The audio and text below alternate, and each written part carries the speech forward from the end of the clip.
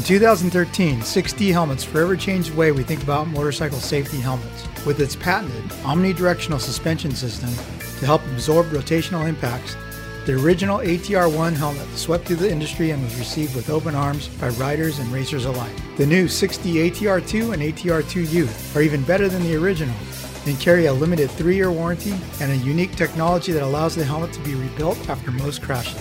Visit 6dhelmets.com for more info. All right, so joining me on the phone for this week's edition of the 6D Helmets Kickstart podcast is JGR Yoshimura Suzuki Factory Racing's Joey Savatgy. It's not great pretenses that we're talking to you on, especially after these last few weeks where everything had been coming together. So just kind of to give everybody a refresher, Joey, what exactly happened down in Australia 2 weeks ago? Yeah, so just kind of one of those deals. We were out in the untimed practice, and was just kind of finding a groove and just kind of figure out the track and all that good stuff, and came around and had a freak deal going on to this triple onto the tabletop, and ended up going over the bars, landing feet first, and broke my heel and my navicular in my foot, and then had surgery Sunday morning in Australia to put an external fixture in just to kind of space things out, to kind of help with the swelling, and then was able to fly home Thursday, landed in LA Thursday morning at about 9:30, and then went straight to the hospital where I had surgery planned, and I think they brought me back for surgery around 3 o'clock that afternoon. So had the surgery done, and they said everything went really well, actually better than they had anticipated. Just a lot of the bone was sticking together better than what they thought it was going to. So he said he was really stoked with how everything turned out, and it was best case scenario as far as surgery and how everything went, and rehab and stuff. So the fact that they did surgery on Sunday instead of like an emergency surgery Saturday night, and then allowed you to fly home on Thursday, even though there was a lot of precautions and all that stuff that went with it, which you'll get into, that's a pretty good sign that it's not a terrible mess down there before you got even to California.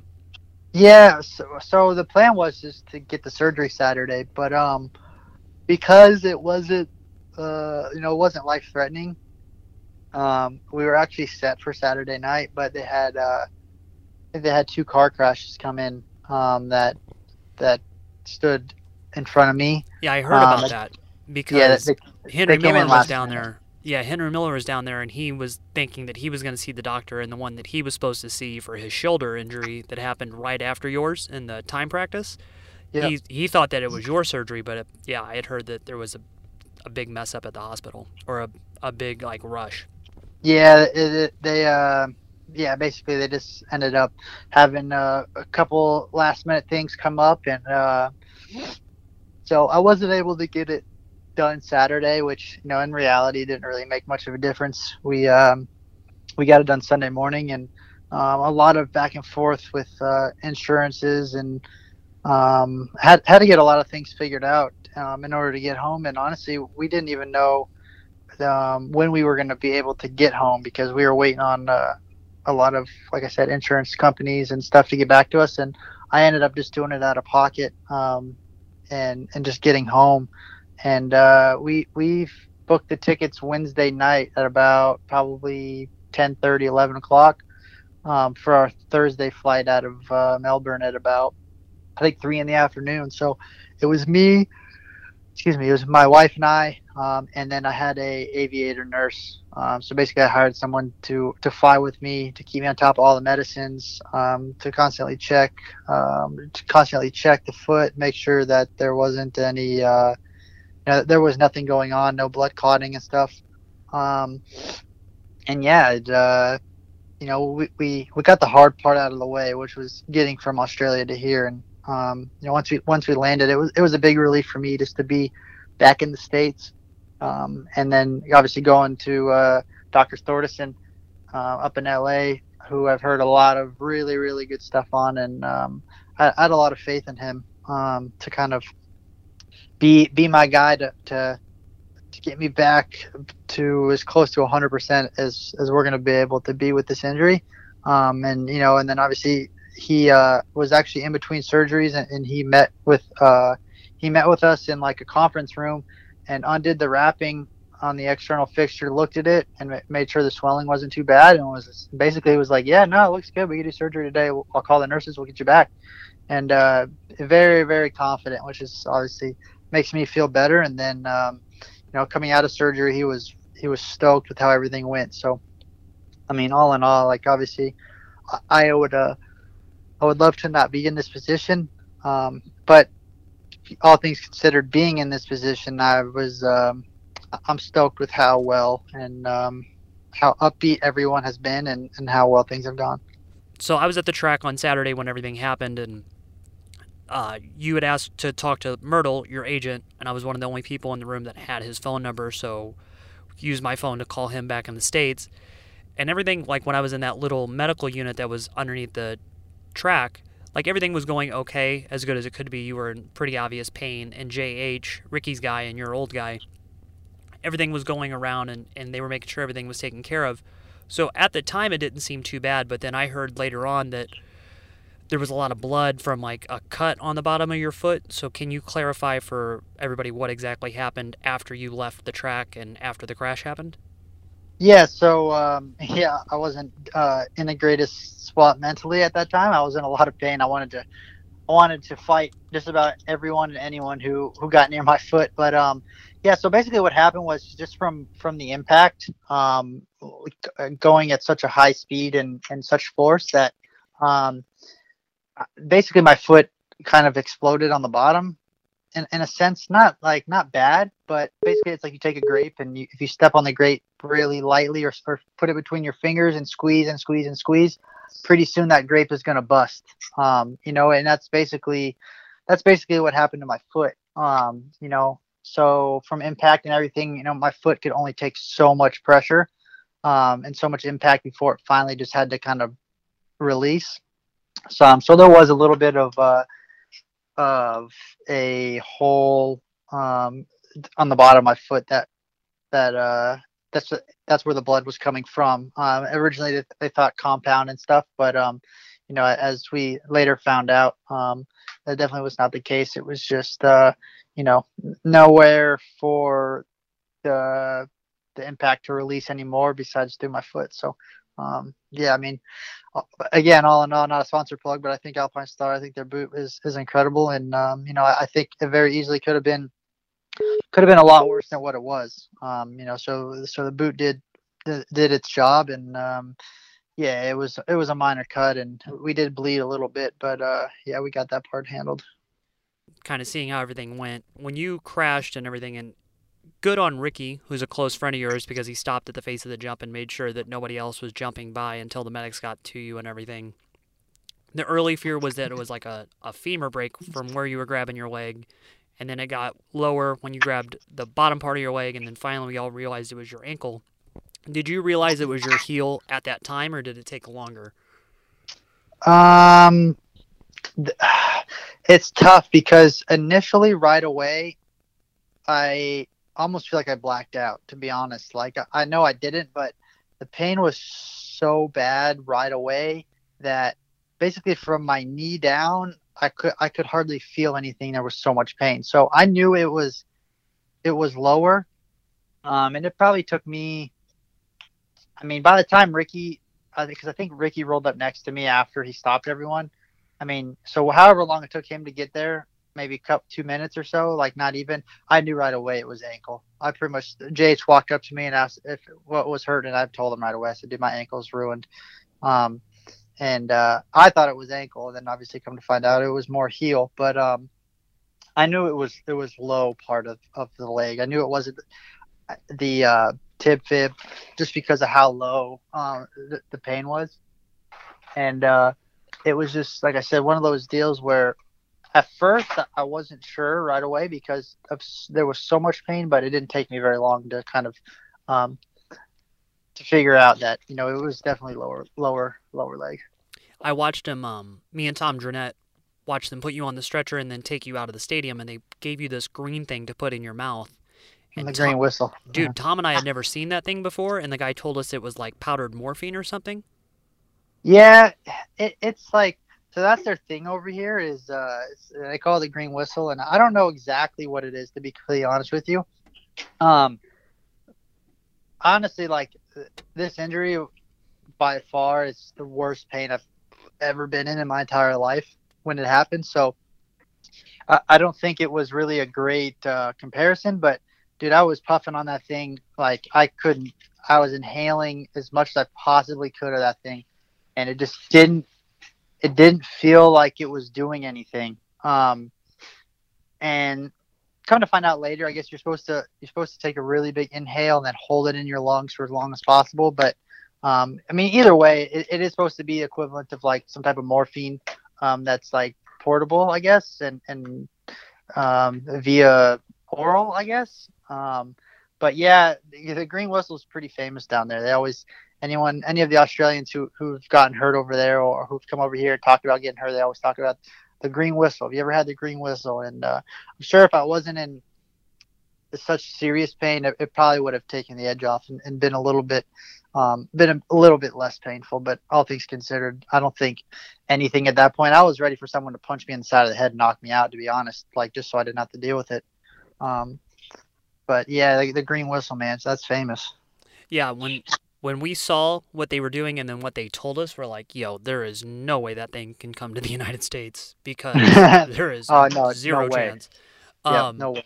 So if you can, like, take me back through the time after the crash, like, obviously we know when you guys go down and do those races overseas, it's not in every instance are you on a full factory bike or the bike that you race, Anaheim 1 or anything with. So it was a borrowed bike with some key parts and things like that. And like you said, it's a freak accident. It's nothing that went catastrophically wrong. It's just things that happen. Further back after that, though, how did all of the things come together to get Megan down to Australia and for you to go about everything? Because for the most part, you were down there by yourself. Yeah. So that was kind of like that was a rush thing too, because she got there Tuesday, so she flew out Sunday. Got a flight late Sunday afternoon, and then got to Australia Tuesday morning-ish, I think. And then obviously we left Thursday, so she was only there for basically like a day and a half. But she knew that there were so many people coming in talking to me about surgeries and what I needed to do, and then then they started getting insurances involved and who to call, and I'm like, dude, you guys don't understand. Like I'm like high on medicine, like I'm on pain pills. Like you guys don't understand. You're talking to me and I'm not going to remember any of this conversation, and I'm not the guy you need to be talking to. Like, to get things handled in a short amount of time, I needed someone who could get shit handled and who was in their right mind, and I wasn't that person. And so they come in and they talk to me, and I'm like, I don't know. So then I call either Megan or my mom. I'm like, hey, talk to these people. Then it's like, then you're adding more people into the circle. And then finally Megan was just like, dude, I'm just going to fly out there and we're going to get things handled. We're going to try to get home as soon as possible. And like I said earlier, like we really didn't know when we were going to be home because we were still waiting on approval from things. And finally, dude, it was like, I finally just put my good foot down and was like, hey, like, I'm not doing this. Like, I'll pay out of pocket and we'll figure it out later. Like, if we get reimbursed, and that's awesome. But if not, this is the risk that I'm willing to take, to open the wallet and to get myself home, because I knew I needed to get to California, and the doctor had already agreed, already seen the CT scans and seen everything, and was like, I can fix you. Like, I can fix you really well. And, you'll never be, that ankle or your heel will never be, what it once was, but I can get it really close. And, he had a lot of faith and he believed in what he was doing. And so for me, I'm like, dude, I got to get home. And I didn't care anymore. Megan got there, and finally, like, you're still dealing with insurances and stuff. And I finally was just like, hey, I don't care anymore. Call who we need to call, and let's get this set up and let's go. And, like I said, the aviator nurse came in Wednesday evening, and first thing, he said, hey, we got something maybe Saturday or Sunday. And I said, hey, there's a flight tomorrow at 3:00. Can you make that? And he kind of didn't think I was serious. He kind of laughed, and he's like, I don't think, and he kind of played it off. And then we talked about it. And he's like, yeah, between Qantas and Virgin Australia, he's like, I have really good relationships with people pretty high up there, because, this is what this guy does for a living, is this especially. So he's like, I have a really good relationship with these companies, and like, if it's Virgin Australia, we can get it handled right away. And I'm like, perfect. Because you're a Delta guy. Yep. And I said, and there's a flight tomorrow. And Megan was like, no, seriously, there's a flight tomorrow. Like, can you do that? And he's like, are there enough seats? And I'm like, dude, I already looked. Like, there's 3 first-class seats. Like, we're set. Like, if you can say right now you're in, I'm buying tickets right now. We're doing it. And like I said, we ended up buying like 11:45 that night. And yeah, it was a journey, but man, we got here safe, and yeah, the worst is behind us. On to the doctor you have in the United States. Is that one of the people that through the Wasserman group that they had a direct connection to? Because like when Ken got hurt with his arm, they flew him to Vail. When J-Mart gets hurt and he needs his back cleaned up for a second time when the first surgery doesn't go well, he goes to Vail and goes to the Stedman Clinic too. Is this another one of those guys that's in their network? No, so actually Osho kind of knew of him a little bit, but Dr. Kramer, Sten Kramer and Warren Kramer, the two brothers out here who specialize in, the one does knees, and that's who did Johnny's surgery. And Johnny basically got a hold of him and was like, hey, like, this is the situation we're in. You're the best at what you do with knees out here. Do you recommend somebody out here, or do you know of someone anywhere who specializes in heels and feet? And so between Kramer and Johnny and a little bit of back and forth, he recommended Dr. Thordarson, and I did the research and looked him up, like I said, and he's got a lot of very high reviews and a lot of satisfied customers, and the crazy thing is too, like if I call, like if I were to call the office right now, like they'll put me on a direct line to him, whereas there's a lot of doctors who you got to talk to a nurse, and then the nurse has got to call him, and then it takes a while to get back. Like, he's hands on, like, hey, answers the phone, what's up, what do you need, like, are you good? And for me, like, that's big, because my doctor at home in Tallahassee, Dr. Berg, he's worked on basically everything I've ever done almost my whole life. And, we're at such a friend level. Like, I have a cell phone, and he's the same way. Like, anytime I need something, I can call him. Hey, like, what do you think? Can I get in? I need an x-ray on this, or,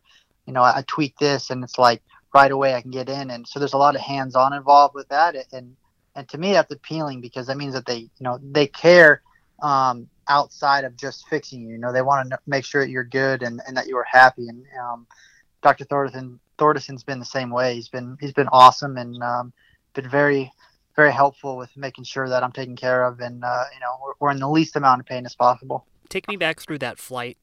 Having just done that flight last week, I mean, that's a long haul. Probably 14 and a half hours back from Melbourne to LA. So Yep. What is the whole process like for you going through that? Because with anybody, they're worried about, the pressure on your foot, especially as you had what you said, like that burst on the bottom of it. Was it a stressful deal, or did you just think like, hey man, if we've gotten it this far, we're good? I basically told myself, like, dude, I'll pass out on the plane before I even think about not doing this, and like, once we got approved and we got the airlines to approve everything, I'm like, dude, I'm doing it. Like, I've been in a lot of pain, and I'll go to where I black out from pain. Like, I was 100% committed to getting home, and I didn't care what cost that came at. As long as it was under medic supervision and it was safe, I didn't care what I had to do. And between the blood thinners that he was giving me, the anticoagulants, the pain medicines, and he was constantly taking my blood pressure, and just making sure that we kept that leg as high as we could, because for most people, most people might not know, but being in first class, you have a bed, but you don't have a lot of leg room because of the surrounding basically like the TV where the desk is in front of you, where the pullout is to where you this pullout tray with the food. So like maybe for a normal person with good feet, you have a little bit of room. But I had an external fixture, so I had things sticking out the side of my foot probably 4-6 inches.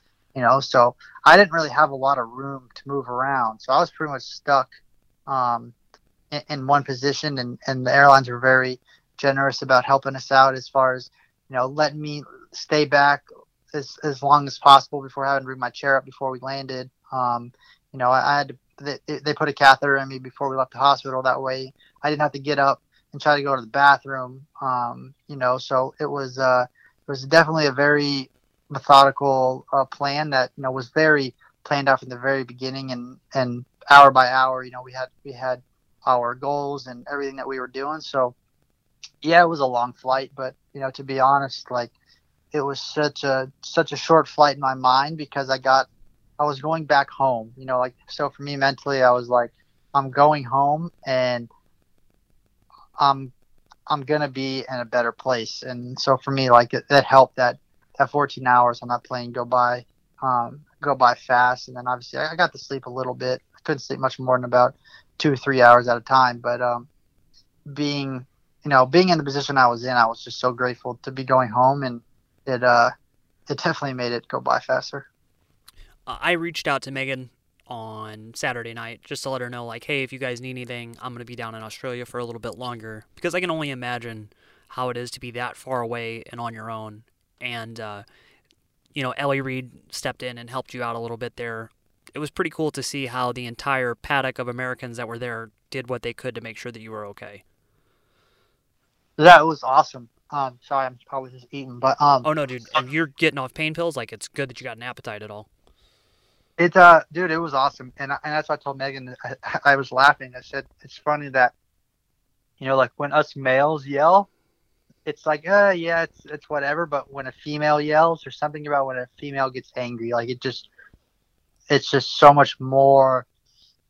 There's so much more of a meaning behind it, and like they were trying to get my boot off at this track, and I was yelling at them to leave the boot, or if you're gonna take the boot, cut the boot off, right? And like yelling and screaming, and Ellie finally had enough, dude. She stepped in and she put her foot down and she was like, "You're not touching the boot, and if you're touching the boot, you're cutting the boot off." That's the end of the story. And like everyone like looked around at her, and they kind of like, all right, and like they all turned around and like went back to doing their thing, and it was nice to have support there too, like that it's being there on your own stuff, but obviously the situation wasn't ideal, but to have the group of people, between Ellie and JH and Ricky and everyone, to swing by the hospital or to be there while still the track trying to get transported, like it meant a lot, and definitely makes it a little bit not more forgiving, but it definitely makes it memorable. So you said the other day in your Instagram story update, like 4 to 6 weeks, but until you can do weight bearing. Do you have a full time frame for recovery? Because before we started the podcast, you said you have a checkup on Monday too. Yeah. So no, I go Monday, get the stitches out. And then in 4 weeks, I get the pins. I know, babe. Sorry, she thinks I'm not capable. In 4 weeks, I'll get the pins pulled. So I have external pins, or the end of the pins in my foot that basically he'll unscrew and pull the pins out, which sounds gnarly, but he told me that the stitches was more uncomfortable than that. And then basically that's at 4 weeks. And then I can kind of start a little bit of range of motion stuff. And then at 8 weeks, I'll be able to start doing some weight bearing stuff. So, I mean, obviously it just depends. If things go according to plan and things heal fast, and maybe we could start doing weight bearing stuff at 6 weeks or 7 weeks.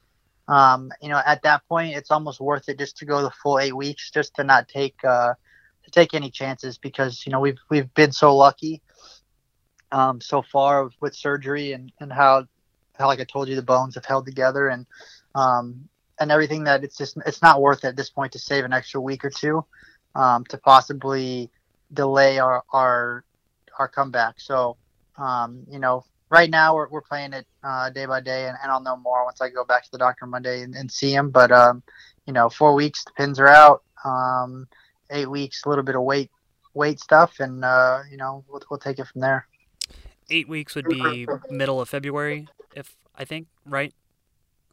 End of January. End of January. At that point, and then you still have all the other stuff you have to do. Is it possible? Like, do you plan on being in the Supercross series at all this year, or are you just going to wait until the Nationals? That's tough. I think if things go well, I absolutely want to be back to Supercross.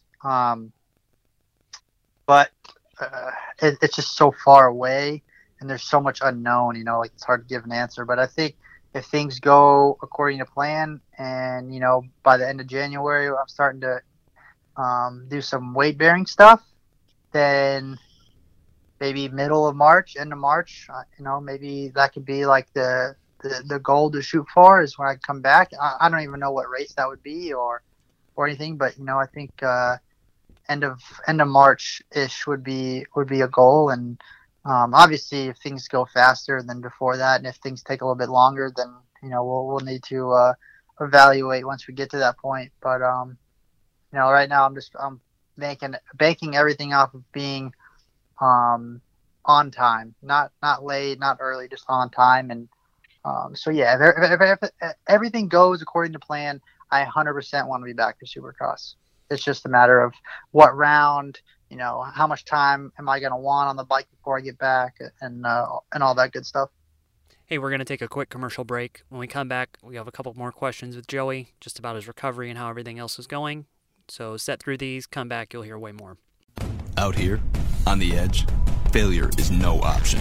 Here, you don't compromise. Off-road, on-road, on the track, off the grid. Sunstar sprockets and brake discs come installed in more motorcycles and all-terrain vehicles than any other in the world. Period. The engineers who design your bike trust and spec Sunstar for the same reason you should. Because here, on the edge, failure is no option. Sunstar, #1 in sprockets and brake discs. Hey everyone, it's Marvin Muskin from the Red Bull KTM Racing Team. Right now, KTM is making it easier than ever to get out and ride. Head to your local KTM authorized dealer to take advantage of limited time offer on qualified dirt, street, adventure, and naked models, or check out ktm.com to learn more today. Hi, this is 250 Supercross champion Chase Sexton of the Geico Honda team. To get the most performance out of your motocross bike, make sure you're using the Yoshimura exhaust systems.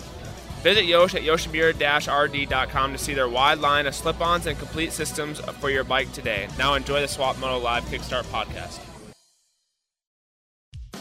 Riders like Justin Cooper, Dylan Ferrandis, Eli Tomac, Adam Entingknapp, Josh Hansen, and more partner with Works Chassis Lab for engine mounts and other special parts to add comfort to and enhance the handling characteristics of their bikes. With championships and race wins to prove it, Works Chassis Lab Parts provides the winning edge. Visit WorksChassisLab.com for more information. In 2013, 6D Helmets forever changed the way we think about motorcycle safety helmets. With its patented omnidirectional suspension system to help absorb rotational impacts, the original ATR-1 helmet swept through the industry and was received with open arms by riders and racers alike. The new 6D ATR-2 and ATR-2U are even better than the original and carry a limited 3-year warranty and a unique technology that allows the helmet to be rebuilt after most crashes. Visit 6dhelmets.com for more info. Hey, it's Will Hahn, team manager of the Monster Energy Star Racing Yamaha team. Works Connection has been building the best aluminum parts in motocross for over 30 years. From the awesome Pro Launch start device to their original axle blocks. Works Connection parts are designed and produced in California, and we are proud to use them on our factory race bikes in Supercross and motocross. Check them out at worksconnection.com. Thanks for sitting through the commercials. Now that we're back. Hey, Joey, one thing that I've seen a lot of people ask about, like fans, especially as soon as you got hurt, and the one thing that I want your opinion on is, why do you guys go do these overseas races at all? I mean, there is a high risk versus reward to them. We've seen in your instance now, Weston Pike in the past, other guys. You know though, like, why you went down there. Do you see like, hey man, there was a lot that could have been gained, and this is just something that I needed to risk maybe to have happen? Or yeah, 100%. I think you look at someone like Brayton. You know, he races the whole series down there. He went straight to Geneva. He just won Geneva.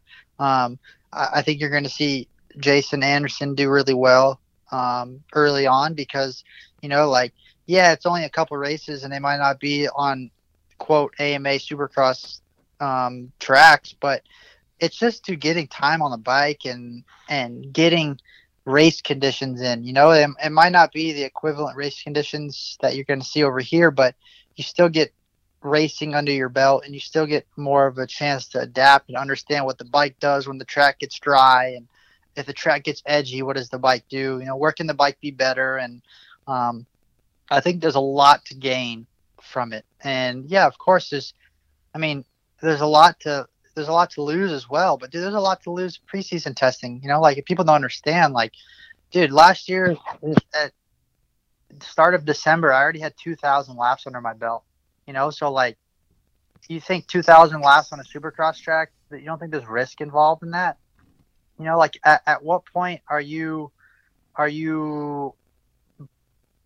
going against the odds? And, you know, like, at what point are you running the risk of doing too many laps versus the risk versus reward? You know, like, what's the difference between, I don't know, 1,500 laps and 2,000? I mean, it's a good bit. But then once you get past 2,000, you know, like, what's the advantage past 2,000? It's just, it's tough because there's just as much, if not more, risk involved of the 4 days a week off-season grind, because you're just going nonstop, 50 laps a day, 4 days a week for 2+ months on end, you know? And so it's like, I get that people are always like, oh, it's so stupid to go do these races, then you end up hurt.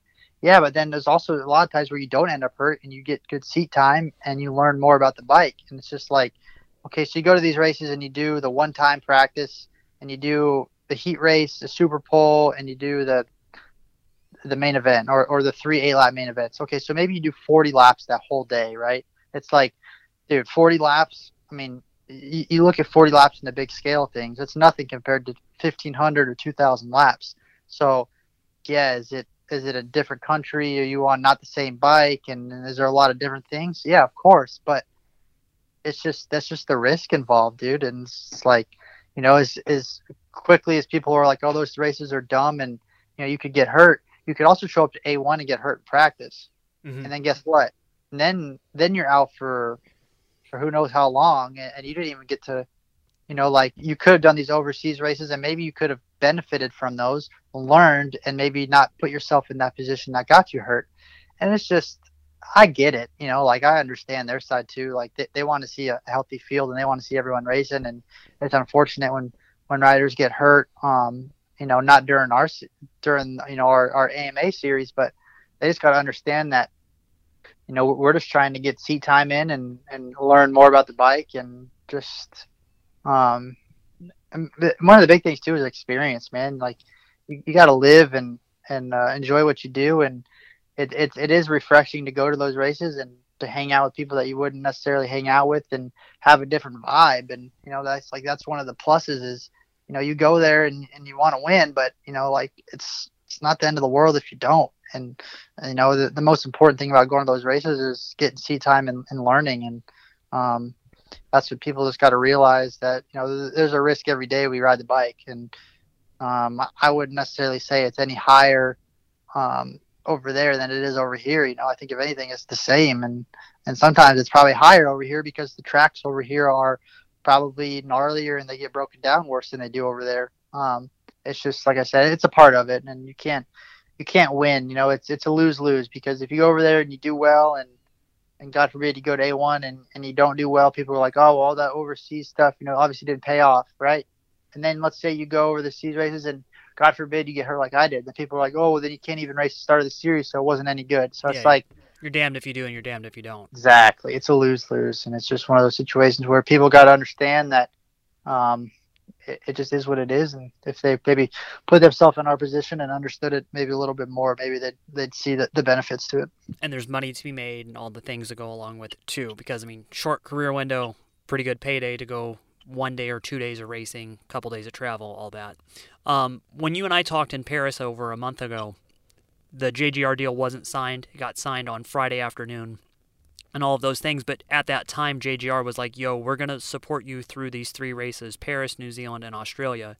Clearly, despite everything that they've gone through in the last year with Weston's injury, they have no reservations about one of their guys going overseas and doing these races either.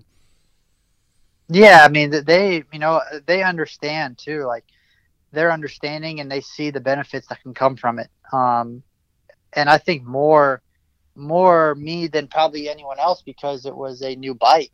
It was a bike that I haven't been on, and it was tires I've never been on, and it was a lot of first times. So to get the max amount of time that I could on the motorcycle before we got to A1 was very ideal. And for them to understand that, I think was awesome, because they got it. They understood from the rider's side that, hey, like, I want to go race these races because I want to get as much seat time in as possible and understand the bike as much as possible. That way, come January when we go racing, like, I'm up to date and I know, hey, this track's a little slippery. It's kind of like New Zealand was, and we struggle in this area. This is how we can fix it, and it's just having those notes for future references. When we talked in Paris, and you even said this thing the other day down in Australia, like, it's been cool that more people have come out and talked to you in these last few months, and it seems like the fans are a little bit more appreciative of who you are ever since August to now. And you've said, like, when we talked on the last podcast, it's hard for you to put yourself out there so much because people always have something negative to say. But then you did the vlogs, so you showed your trip to Italy. The one to France is coming. I would think New Zealand and Australia will come out soon too. How's it been for you in these last few weeks to see the fans come around so much? Yeah, I mean, it feels good, dude. Like I said, for a minute there, and it was I guess I was the chosen one. I was the one that I think people just was like, hey, like, let's gang up on this guy and let's just comment negative things on his posts all the time, and like he's our punching bag, and it is what it is. It's nice to see that people understand, like, I am trying to fix to fix the flaws, and no one's perfect, and along the way I did get very non-emotional with things, and that's just because of circumstances, and I stopped truly being myself and started trying to just be the middleman, to where people couldn't not like me and people couldn't like me. Like, I just wanted to play the middle ground, and you're just there. I was just there, and we talked about, I did a podcast in Australia and with Jet Lawrence, and and I talked about that, and him being 16 and being a kid, like, basically along the way, like, that's where I've gotten lost, and that would be my advice, is don't ever stop being yourself, because the people who enjoy you for you are going to enjoy you for you regardless of if you're winning or not. And the people who don't enjoy you, that's their loss. They're not a fan, but you shouldn't change your personality. You shouldn't change who you are because of the naysayers on the internet, or because of this guy said this, and that definitely was some of it along the way. I just kind of got caught up in it, and stopped being who I wanted to be and started caring too much. And that's something that it's taken me a while, and it's going to take me a while too. Like, I've come a decent amount of ways in the last probably 6 months or so, but I still have a long way to go. To be back to really, like, the carefree who I was when I was younger and back in the Vine days, and like, I really enjoyed who I was and didn't care what people thought, and it's taken me a while, and I'm working on it, and just at least for people to see that I'm working on it and to acknowledge that it's not easy for me is I'm just glad that they at least get it and understand, and know that like, I'm trying. I really am. And I contemplated not even putting out the first vlog because it was so bad in my mind, so rough. But yeah, because you're learning and learning, and I'd never done that, and like, I'm a really shy person, so having the camera out, dude, like, there was a lot of things that I didn't want to do that I made myself do, that looking back on it, I'm glad I did, because I feel better about it. And yeah, it's not a very exciting vlog by any means, but like, I also had some camera issues, so a lot of auto-focusing issues that I dealt with for Italy, and I fixed it for Paris. And and then obviously going to Paris and being around the dirt bike environment. So I'm a little bit more loose about the deal. And then obviously going to New Zealand, Jason and Tom, and being around Ricky and like Reed and all those guys. So they definitely get better. And they will continue to get better. And, and my plan is to vlog this whole recovery process and to kind of bring people along with me just to see, where we're starting and basically up to the point where we get back to racing. And like I said, I have a long way to go, but I do believe that, when it's all said and done, it'll definitely be worth it. Sounds good, bud. Anaheim 1, will you be there signing autographs and everything? Probably not. I don't know. I'm not sure yet. It just depends on how the ankle is or the heel. And really, I don't know. I might be, though, because a month will be right around that time to get the pins pulled. So, yeah, I might be. I don't know yet. If I go, I'll make sure to let the social media world know. Cool. Thanks for getting on the phone with us, dude. It's good to hear that for how bad it is, it's not as bad as it could be. It makes not getting your suitcase that Thursday and Friday kind of pale in comparison, but... No, big time. Big time. But yeah, hey, always appreciate getting on the phone with you. Glad to see everything's coming around. As soon as you get that next vlog posted, we'll get it posted on the site. 10-4, man. I appreciate it. Thanks for having me. Thanks, buddy.